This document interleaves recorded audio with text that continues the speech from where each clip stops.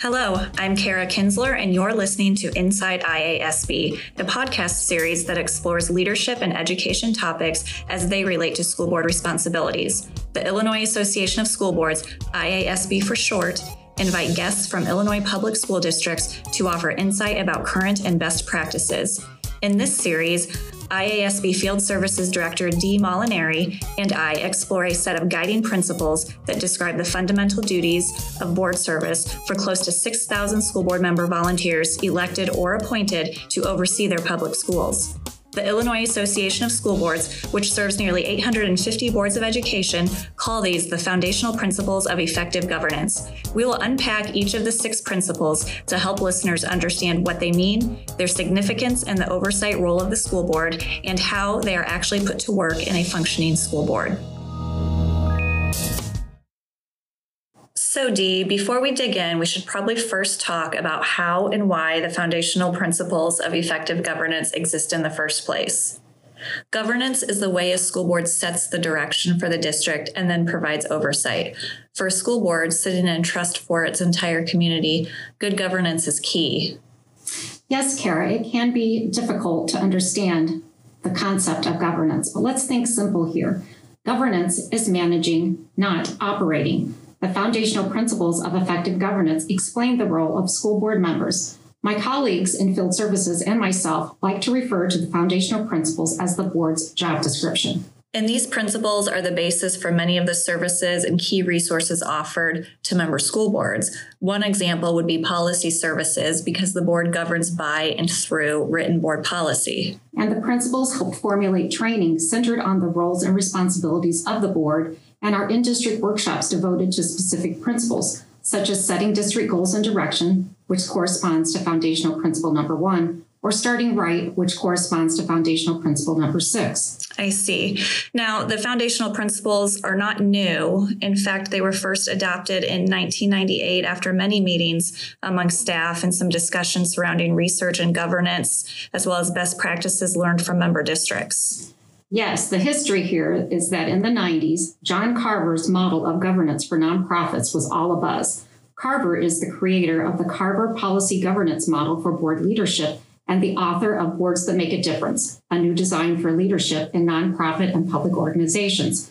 The IASB Board of Directors at that time was influenced by Carver's model and had begun exploring and implementing a new governance structure for its work as a not-for-profit association board. IASB staff in the 90s devoted research and thinking into effective governance, which led to the development of the foundational principles. At the time, there was much discussion about whether these principles outlined a new governance system or a restatement of IASB's traditional long-term beliefs. Ultimately, it was determined a bit of both. The principles were grounded in what IASB had always taught, but also gave a new frame and a new way to talk about governance. Rather than adopting the Carver model as a model for school board governance, IASB staff used what was learned from Carver's work and the discussions it prompted to enhance the governance work for and with our school board members. Now, since the foundational principles of effective governance were first developed in 1998, there have been updates over the years, and we continue to review and reflect based upon changes in practice. Okay, so now that we've talked enough about what went into the development of these foundational principles, I'm looking forward to learning how they are applied. Dee, as a trainer for the State Association, you help boards of education with their governance role. I'm sure you are very familiar with each of the foundational principles of effective governance, so let's review them quickly for our listeners. Sure, Kara. Foundational principle number 1, the board clarifies the district purpose. As its primary task, the board continually defines, articulates, and redefines district ends to answer the recurring question, who gets what benefits for how much? Effective ends development requires attention to at least 2 concerns: student learning and organizational effectiveness.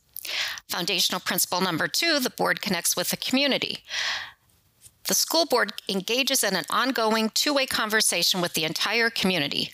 This conversation enables the board to hear and understand the community's educational aspirations and desires to serve effectively as an advocate for district improvement and to inform the community of the district's performance. Number 3 states the board employs a superintendent.